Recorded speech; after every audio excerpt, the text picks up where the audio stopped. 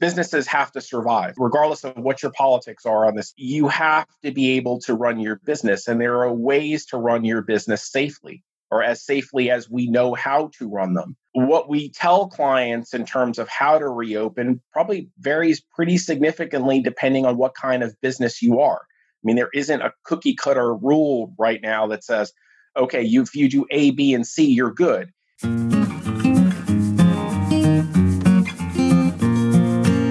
Hello, everybody. This is Mike Andrade, and welcome to the Solving Healthcare podcast. Today, our guest is Henry Perlowski. He is an attorney with the firm Arnold Golden Gregory LLP, and he's a partner within the employment law practice.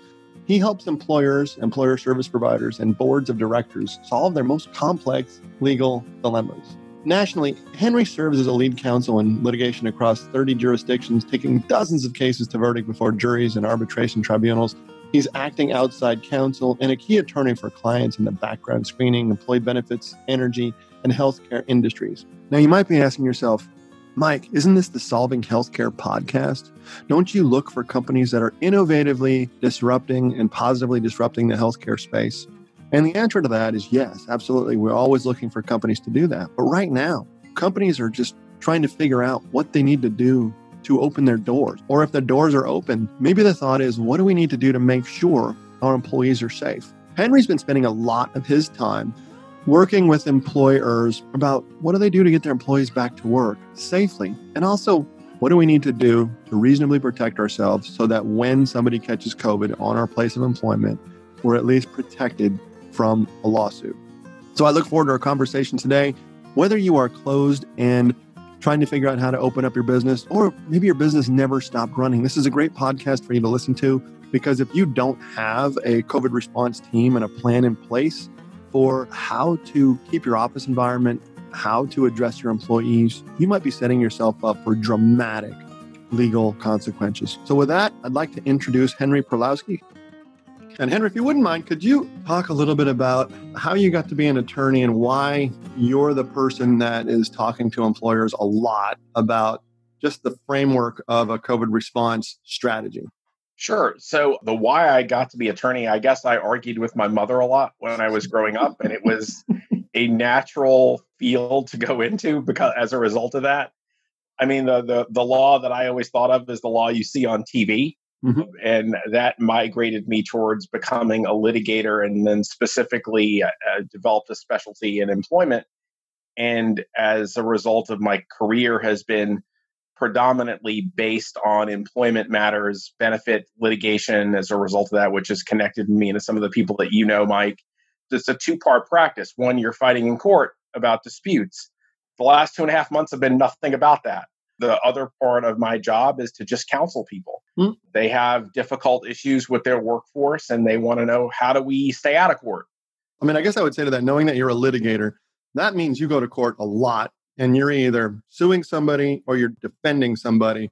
Yeah, usually the latter, but you're right. I mean, you know what that process is like. It's slow, it's really inefficient, it's expensive, and it's uncertain. Yeah, I might say ridiculously expensive. Once you add the words attorney, no offense, dude, but yeah. No, you're right. You're right. I have the running joke. I wouldn't want to pay me, right? But part of it is when you're talking to companies, when this COVID outbreak hit, it's uncertain from so many places. The legal climate is really uncertain. I could talk about that in a minute. Yeah. The science is really uncertain. I mean, people just don't know. I mean, you think about things, we're at the end of May. So now in the end of May, you're hearing things about how maybe it doesn't transmit on surfaces as much as we thought it did, a month ago. And it's just a really difficult practical problem to solve, because no business wants COVID in their workplace. And it's silent. You don't know when it is in your workplace necessarily. So it's really difficult. And that's why companies are calling. I mean, there isn't any real legal certainty that says if we reopen, we're not going to have risk. It's a very difficult time. I understand. And I guess at one point I wanted was that given your experience suing and being sued and defending employers in the workplace, it kind of gives you a unique perspective about whatever the condition might be or whatever the reason you're being sued. You probably have a lot of great experience when it comes to what an employer could have done differently to keep themselves from that lawsuit from happening. But even if you couldn't help from being sued. It's like, okay, what could you have done to mitigate the consequences or mitigate the severity of the lawsuit itself? Is that a fair? Without question, because I mean, as we always tell our clients, all it takes is the filing fee to file a lawsuit. You can't prevent somebody as long as they have the filing fee of going to federal court, going to state court, and filing a lawsuit. What you can do is put yourself in the best position to deal with it if that happens. Or in the more likely situation where there's some dispute correspondence going back and forth before a lawsuit with opposing counsel, you're like, look, here are the facts. You chase this down, you're going to be wasting your time and effort. So you're just trying to put your clients in the best position to deal with that problem if it comes. So let me ask you, with regard to employers, your primary practice is dealing in employment law. Where do you see most employers are right now in terms of wanting to turn the engine on, and what advice do you give them in general? So we're certainly not telling people not to turn their engines on. I mean, that's a question of, because businesses have to survive. Regardless of what your politics are on this issue, and I'm not trying to get into any of that on this, right. But you have to be able to run your business, and there are ways to run your business safely, or as safely as we know how to run them. So what we tell clients in terms of how to reopen probably varies pretty significantly depending on what kind of business you are. I mean, there isn't a cookie cutter rule right now that says, okay, if you do A, B, and C, you're good. If you're a heavy manufacturing company, that's pretty different in terms of reopening than if you're a professional services firm. You obviously have to pay attention to what restrictions are still in place in various jurisdictions that you have facilities, because what you can do in Georgia isn't necessarily what you can do in California or New York, although it's starting to get a little bit more level as states are lifting restrictions that were in place. It's starting to get more level. So let me ask you though, if you're in a business that's people intense, you're facing at externally versus maybe it's a bunch of computer guys that are at desks all day, obviously response is going to be different, but I would imagine there's a consistent response in terms of what you need to do to assess the risk of your business. Talk a little bit about how you're helping businesses structure some type of risk assessment and some type of plan. So this is for a business that's either you can be just deciding to reopen, you could have already reopened, whether you have a really concerted, documented plan or not, or for businesses that have it. I mean, what the immediate thing to do, you get a core group of people in, and you probably want people in from different segments of the business. Now you're talking about risk assessment team. Yeah. Right? Yeah. You get your risk assessment team together. At the highest level issues, you start thinking about, okay, what people do we need in I'm going to use the office, okay, or the work site. What people do you need in the work site? Because a number of jurisdictions are still encouraging teleworking, certainly for certain segments of the workforce. I mean, I'm in Georgia. We were the first to reopen. Our governor was way out there. He jumped into the water.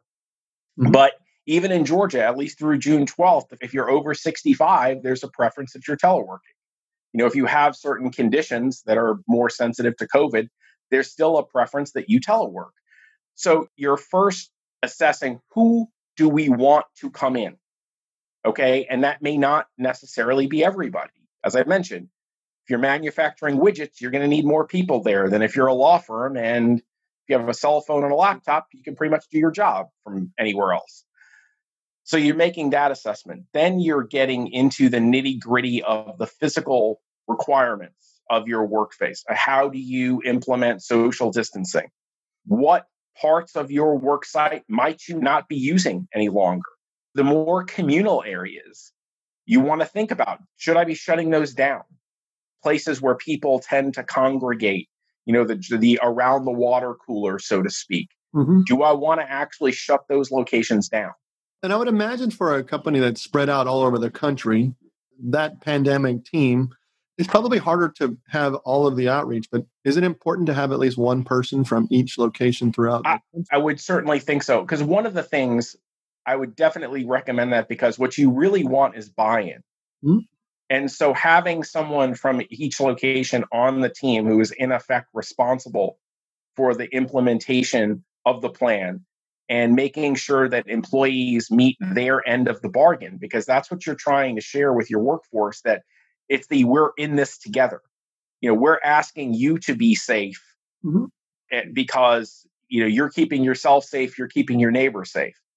So you want buy-in from everywhere. And I think it's important to try to get it. Now, granted, if you have a 2-person office somewhere in Oregon, maybe you don't have somebody from that office. Yeah. But, and no offense to Oregon, but I'm just saying, to try to get as much buy-in as possible. And someone who, I'm on this team, I'm going to be able to enforce and explain what we're doing cogently and demand follow-up. Yeah. So what I've heard you say, Henry, is that, just to summarize, one, you need a team. That team needs to be as broad as possible, but functional, right? So you need to be able to discuss what the issues are with your particular business. But the main thing is to get buy-in. The second thing is to do kind of an environmental assessment of what needs to stay open for our business. So which part of the company, for manufacturing, what parts of the manufacturing element need to stay open, to doing a people assessment to say who actually needs to be there versus who can work at home. So there's an environmental assessment, but then there's also a people component that say, okay, specifically what people we may have to make accommodations for based on either the age, Yes. the condition, or something like that. Is that right? Yes. And by the way, making accommodations doesn't mean that you're not expecting people to perform their jobs. Mm-hmm. I mean, one of the challenges that companies are facing right now, and this is probably for certain tiers of employees, if you're a business that has a lot of turnover, a lot of lower paid employees, you're having challenges right now of actually keeping people employed, because unemployment is richer now than it was before COVID hit. At least through July 31st, unemployment's richer. But it's important. If you have jobs, you're going to expect people to perform those jobs. And I know we're facing a lot of clients who are struggling with getting people back, but that's in one area where the government, Department of Labor, has been pretty clear about that. If you are remaining home by your own choice, you are not supposed to be on the unemployment rosters. That was released yesterday or a couple of days ago, I think. Yes. Yes. And it's been trickling in places. A lot of the interplay, if businesses are on the PPP program, I mean, they've issued regulations there, which make it pretty clear that if you've made offers to people and they're not coming back, you as a business are supposed to be telling the state that your person's not coming back so they get off the unemployment rosters. So that's been one place where the government has been pretty clear right now. And because we're trying to get people back to work, and businesses are struggling to get people back to work. I know I've got a number of clients in the healthcare space, nursing homes, and they need people desperately. You're having to double shift people, and it's difficult right now. I want to summarize on the COVID team part, but while we're on the subject of folks maybe not wanting to come back to work, what I heard you say is that the employer really is responsible for making sure that the Department of Labor knows, hey, Johnny is an employee. We want him back. He's not coming back. And so is there anything that like you would say, a safety test or a litmus test the employer must do or should do to make sure that happens? So the twofold things that you can do, first of all, by going back to what we were talking about earlier, you go ahead and have a coherent plan in place for bringing people back. That plan addresses who should be back, what we're doing to our physical workspace to make sure it's as safe as possible, what expectations we're placing on employees to be good neighbors to their co-employees, how we're going to respond. Like, you actually telling people, if this happens, this is what we're going to do. What you're then doing is giving people as much confidence to come back as possible. Okay. This is a satellite tangent for a second. But yesterday, I got my first haircut for a long time. If you had seen me yesterday, I would look far, far different than I do today. And I went in and it was easy. But they were, you had to have a mask to come in. They took your temperature right when you came in. They asked you questions. When you sat in the chair, it was comfortable. Like, I had no visceral concern being there. That's what you want to do as an employer. You want to do as much as you can, understanding it's different. I mean, if you're walking around the hall with a mask on, it's different because you didn't do that 3 months ago. But you can still project confidence in your workplace. So for people who have legitimate fears, I'm thinking you're middle-aged and you have a respiratory condition. you have a legitimate concern about coming back. I mean, I don't want to discount that.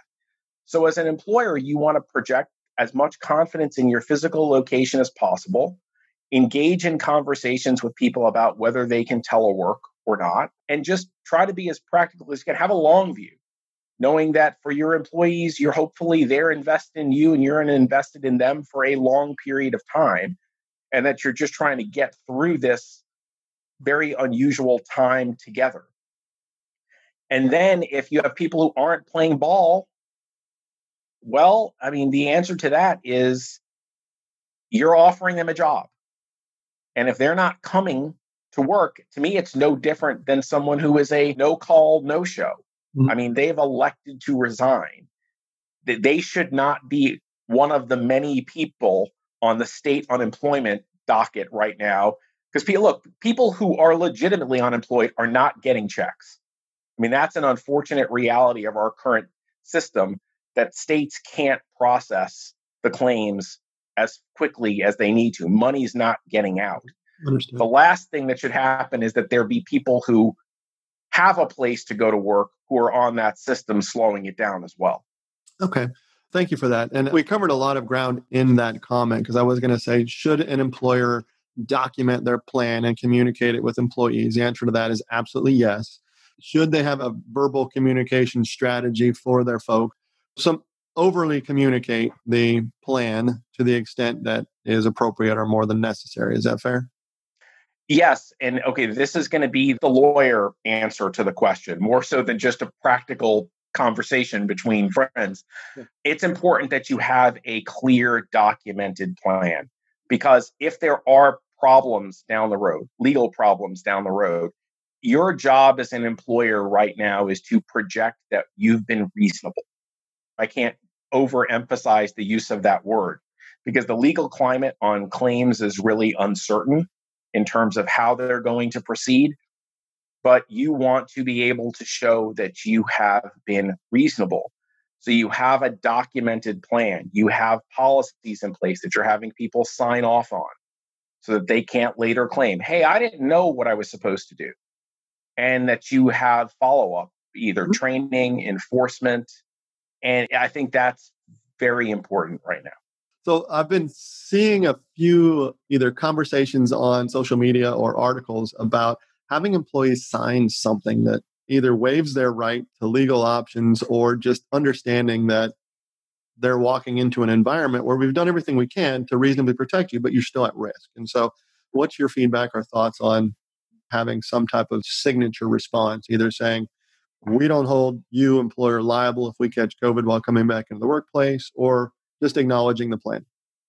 I think the written acknowledgement of the policy and the receipt of the plan is really important, because that policy is going to place expectations on every employee. Mm-hmm. You are supposed to social distance. You're not supposed to be high-fiving and hugging people in the workplace. You're supposed to wear a mask in certain locations. Or if you're symptomatic, if you have a fever, if you have a cough, you're not supposed to come in. You're letting people know that they may be subject to temperature checks. Certain businesses may actually be doing COVID testing to the extent that they can get their hands on enough COVID testing. So you're informing people of what the lay of the land is and what the expectations are on them. I think from a signature perspective, that's vital. As to the waiver, I signed one when I went into the hair salon yesterday and have done some of those for businesses. I will say that they tend to be, it's a state-specific issue. They tend to be more enforceable for third parties as opposed to in the context of the employment relationship. Okay. So like, for example, let's keep the hair salon example. The person cutting your hair is going to be within 6 feet of you. They don't have any choice in that regard. The salon saying by coming in, you're knowing maybe you're going to get COVID, but you're not going to know where you get it from, so you're waiving us. Yeah. Okay. In that context, for businesses that are customer facing, they should think about that. They should seriously think about implementing those kinds of. Now, some businesses might be a little reluctant. I mean, is that customer friendly necessarily? I certainly didn't have any problem with it. I mean, it was literally at the time of check-in. I just, put my John Hancock on it, gave it in. I had no problem with it. Other people may have a problem with it. So businesses just have to decide, what their philosophy is with respect to their customers in that regard. From employees, I would not certainly say that you need to do that as an employer in terms of trying to get a waiver from your employees, because I do have some questions about enforceability of those documents as to in the employment relationship, because employers have a general duty. You may have heard of OSHA, the Occupational Safety and Health Administration. Under OSHA, there is a general duty to maintain a workplace free of known hazards. So you can't just have someone sign a paper and remove your OSHA duty, for example, or your duty under state law, perhaps, to maintain a safe premises. I wanted to now get into more of the legal elements of the conversation. And, should we talk about what the federal government is saying you should do, recommendations they're making, or do you want to talk about specific with employers? What do you think is probably the better course? Mike, when we started the conversation and we were trying to talk about what we're trying to do with our advice is to have people be as comfortable as possible or sleep as well as they can. Mm-hmm. Part of the difficulty right now is, at least at the federal level, there isn't a set of rules. There isn't a real playbook because the government has been pretty hands-off. And philosophically, again, I'm not trying to advocate whether that's a good approach or that's a bad approach. Right. But what the federal government has not done is say, employers, either if you do this, you're home free.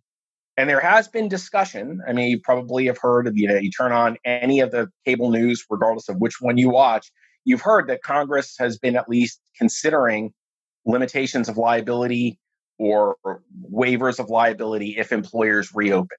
That has not yet gotten any traction. Whether that's part of the next stimulus bill that at least you're hearing is going to be considered next month. At least I think I heard Senator McConnell say that yesterday. That's going to be a fight.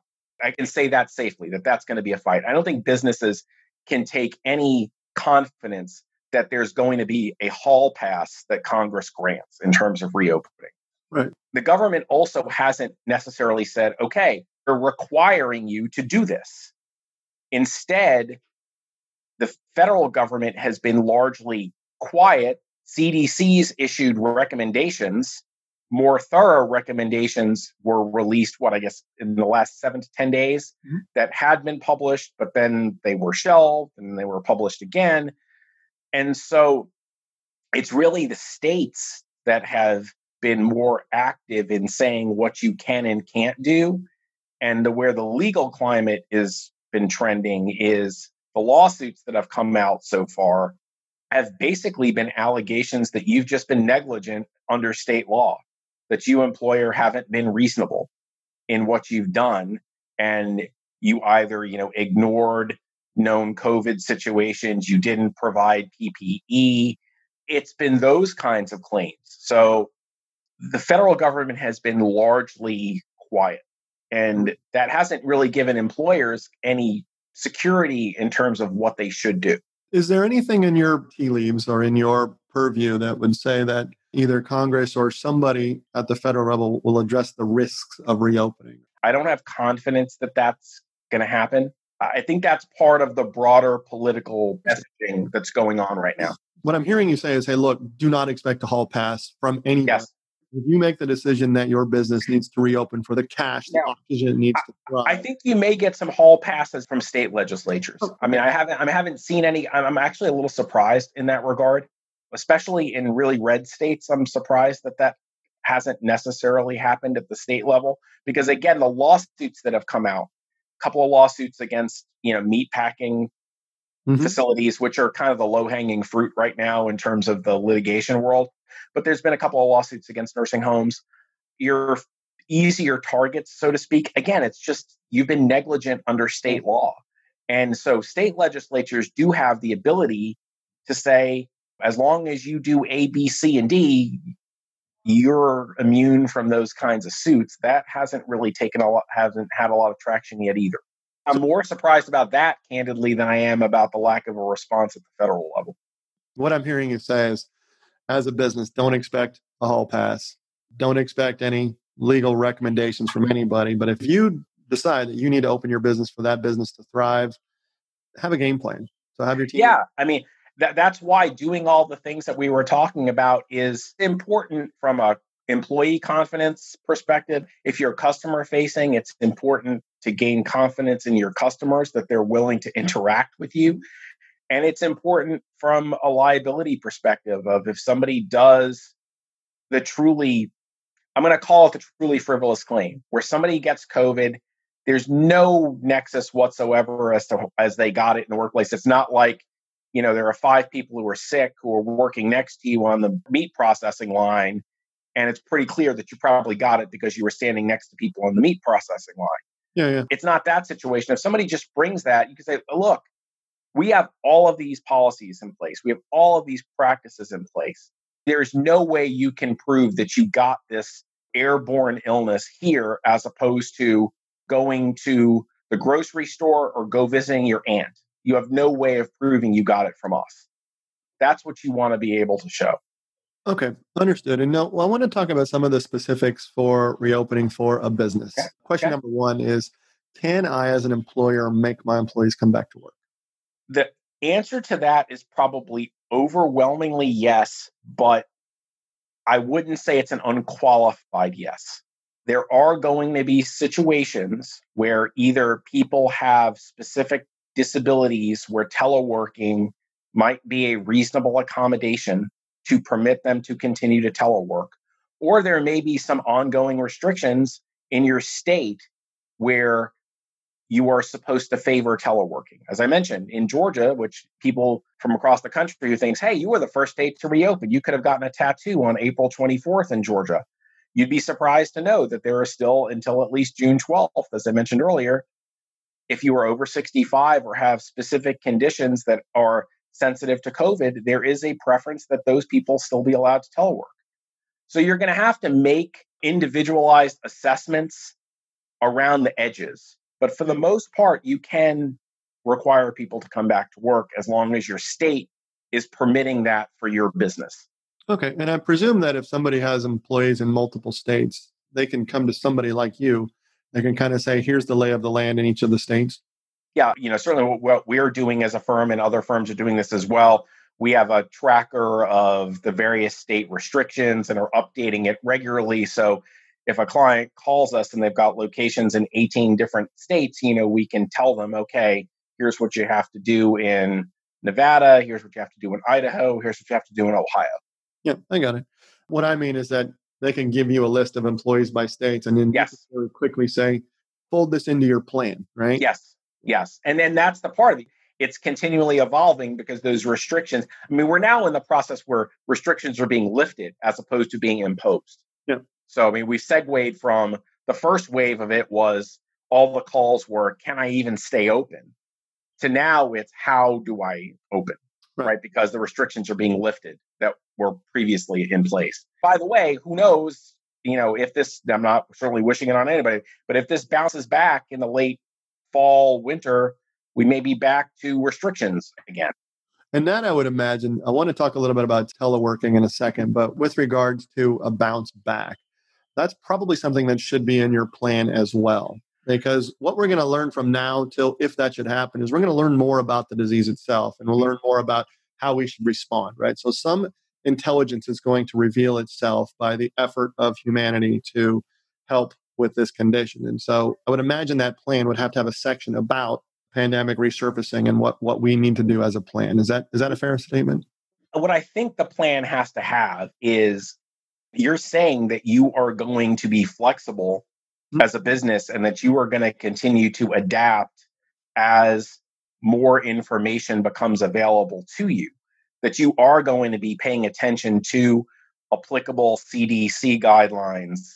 If there are guidelines from the WHO, whatever, that you're going to pay attention to those guidelines and that you're going to meet regularly and you're going to continue to adapt as circumstances change. Right. And you may well mention that, you're going to reserve the right to change things on the fly, and employees have to be willing to adjust to that accordingly. And I think the exciting part for businesses will be, how do you dismantle the process of what you do and insert efficiency? And so this is a really good opportunity for businesses. It's unfortunate because the world has stopped. But when you try to find the good in these things, it's like, Where can we find efficiency in what we do? And where can we look at our process more succinctly? The old adage is a crisis is a terrible thing to waste. Right. I think businesses are learning a lot about, okay, some of the assumptions, you just assumed that this was the right way to do something. You're realizing that there are other ways to do things. Yep. And maybe you can be more efficient in terms of the how you go about delivering your product or your services. You're doing a real evaluation of what you truly need. And you're learning, how do people work in 2020? How people work in 2020 is much different than how people worked in the year 2000. And you're learning more about that and what's effective and what's not effective. I mean, just old assumptions, I think, are being tested. And that's a good thing. Agreed. Now, let's go back to telecommuting or teleworking. This is probably going to be one of the greatest opportunities for business to realize we don't need as much office space. With more businesses adopting teleworking, there's going to be more risk associated with that as well. So what do you typically tell businesses that in terms of approaching this as a business strategy, some things that they want to consider as a longer term plan for using teleworking?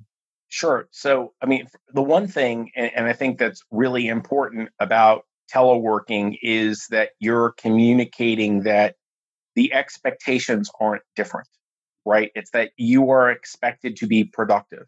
You're expected to answer the phone. You're expected to be responsive on email. You're expected to be timely to meetings. I mean, just in terms of the management in theory should be no different in terms of what you are expecting of your workforce. Okay, so maybe your 8 hours of work is done over a 12-hour period as opposed to over an 8-hour period. And depending on what kind of business you have, that may be just fine. I mean, I know there's certainly our business. Everybody's got childcare challenges right now because of schools or because now summer camps aren't open. So, okay, so you may realize that someone's not available from 10 to 2, but then that person's available from 6 to 10 at night. And you figure it out. I think one of the challenges, if you have people who are paid on an hourly basis, you've got to really be vigilant about making sure that all of their time is captured under the wage and hour laws. And as an employer, it's really incumbent upon you to follow up, to have policies in place that address how time's supposed to be recorded, to make sure that people check that all time was captured so that you're not at risk of wage and hour lawsuits down the road. Certain jurisdictions have requirements about what businesses have to pay for in terms of if your employees are at home and they're using phones and printers and things like that. Do you have to provide that? Do you have to pay for it? You've got to be attuned to things like that. But the first part of what I was talking about is the most important. It's just you're creating a culture that the job still needs to get done. It may be a little different in terms of what the work day is like, but your expectations are the same. Yeah. Teleworking is not an excuse to sit on your couch and play Minecraft all day. Unless that's your job. So I was the regional sales director for Blue Cross many, many years ago. And call center was, you go into the call center and you just sit at a desk all day. But the people that did really well, they got to work from home. And so that was a benefit, right? But in order to stay working from home, you had to maintain or improve the productivity for however it was captured. And I just see that over time, this working from home is probably going to not be considered a benefit. It's going to be considered an expectation that if I'm going to work for you, then I expect to work from home. And so what I'm hearing you saying is that's fine. Understand that the work hours may fluctuate based on your unique needs, but the expectation of performance is still absolutely there. It just needs right. Businesses are realizing because of the pandemic that it can be done. And so I think there's going to be more and more employee expectation that teleworking is an option. Maybe it's not a full-time option, right. But your employee who wants to telework 2 days a week because they don't want to sit in Atlanta traffic, that's going to happen more and more. And I think if you're manufacturing things, people have to be in the work site. But if you're not that kind of business, employers are going to have to be more open to be able to attract and retain talent. I think that's the reality going forward.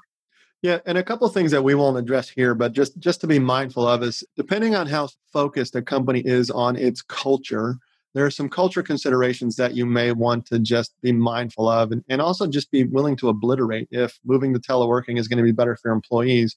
Is there a way you can adjust your stated cultural standing to accommodate those folks? And then the other thing would be for cyber liability. The more folks that are away from your place of business, the more opportunity there is for dumb things to happen. And Right. not a part of this conversation, but just those are two things I would say should either be considered as part of the plan or outside of the plan must be contemplated for the success of your business and the risk of just allowing people to work from wherever. Yeah, that's a really good point. I mean, I'm the last person you want to talk about IT issues in any respect. And that's something I know that our firm did very early on in the process as part of your planning is IT has to be really engaged. What kind of systems do you have? Your remote capability. I mean, I know one of the first things we did was do a stress test on our system, factoring, okay, now we're going to have everybody using at 2:00 in the afternoon. Can our system handle it? What are our mandates about using our remote network as opposed to just using, your home system where your kids letting who knows, into your system. So IT's got to be a fundamental part of that early planning process to make sure that you're as secure as you can be. Understood. So I want to take it back to the workplace because I think we're getting short on time. But in terms of business requirements, can a business require testing, temperature checks?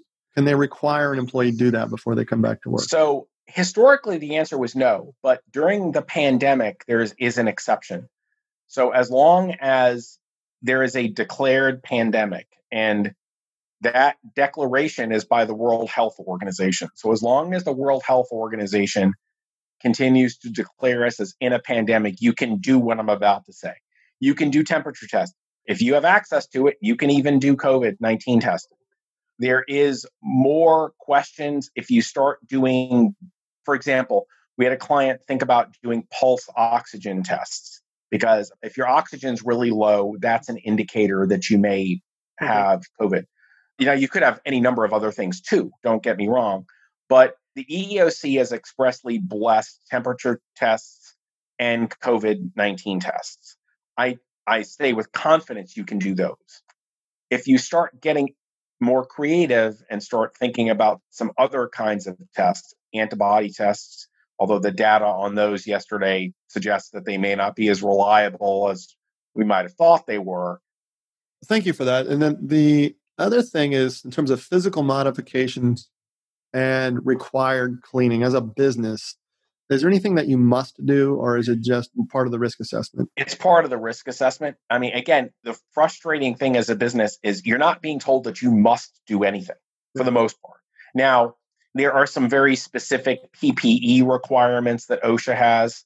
Ironically, if you're using N95 masks, you may have to do specific training on those masks because they're deemed respirators. So depending on what kind of masks you use, you may actually have some requirements. So be careful about that, businesses. But cleaning, you need to be smart. The science is seemingly evolving. Again, we were talking about there's probably less of a chance of catching it through surfaces, but high use areas, you're wanting to clean regularly. Certainly, if you have an exposure incident, you want to scrub that place down, segregate that locations for a short period of time. The best thing you can do is follow CDC guidance. I think if you do that, your reasonability is met, or you have a really great argument. Look, I did what the best health experts in the country told me I should do. How are you telling me I'm not being reasonable? Yeah, and another thing is I see a lot of companies that are in the IT space, and we've developed one for one of our clients where essentially, whether it's an employee or a guest of the company, they essentially have to go online and fill out a couple of things, and they just check the box questions. Do I have a temperature? Yep. Have I been exposed to, and even there, you're just doing a reasonable job. You're not saying, because the person could be asymptomatic and still be allowed in the workplace, but they're just putting in reasonable precautions to say we're creating and reinforcing the safety of our operations. It's part of the reality. As somebody can be perfectly healthy and have it. There's very little that businesses can do to completely avoid that scenario. Yeah. But you're trying to avoid as many of the other scenarios as you possibly can, the ones that you can address. Yeah, and avoid. It's no different than a company that hauls fuel for a living. They've got to do a risk assessment, understanding that bad things can happen between the point they actually pick up the fuel and drop it off, but that's a risk you must take in order to be in business. And this is no different than that. It's just a matter of, it's just wrapped in a pandemic form. That's right. Is there anything that you wanted to address that we haven't talked about? Something that is just screaming in your mind, or just maybe whispering that we should have talked about? We touched on something, but I think I want to probably re-emphasize it. Okay. It's just because you have the plan and you've developed the plan, it can't be on a shelf, right? You have to be committed to it on a daily basis in terms of, if people aren't meeting their obligations under the plan, that needs to be addressed. Your team needs to meet regularly to talk about the reassessment, deal with new information as it's coming in, be adaptable. It's more important than ever for employers and businesses to have flexible and adaptable mindsets. The more closed-minded you are, the more difficult this process is going to be.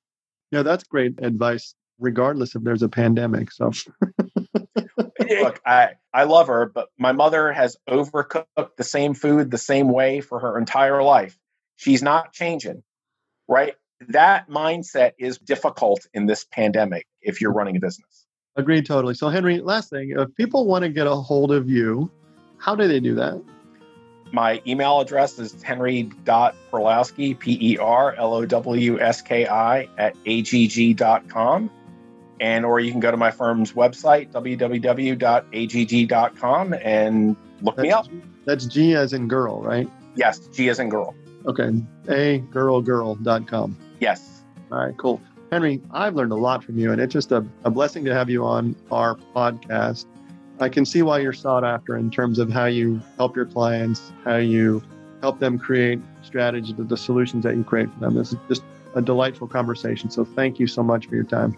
Thanks, Mike. It was a true pleasure. I really, really enjoyed it. Thank you very much. Thank you so much for listening to this episode of Solving Healthcare. My hope is that you found some value that you can use to apply to your plan and to help save money for yourself and for your employees. If you'd like more information on what you can do and other creative strategies that you can employ to keep your plan costs low and keep a competitive workforce, give me a call. Number is 832-236-8966. Or you can email me directly at mike@solvinghealthcare.net. Thank you.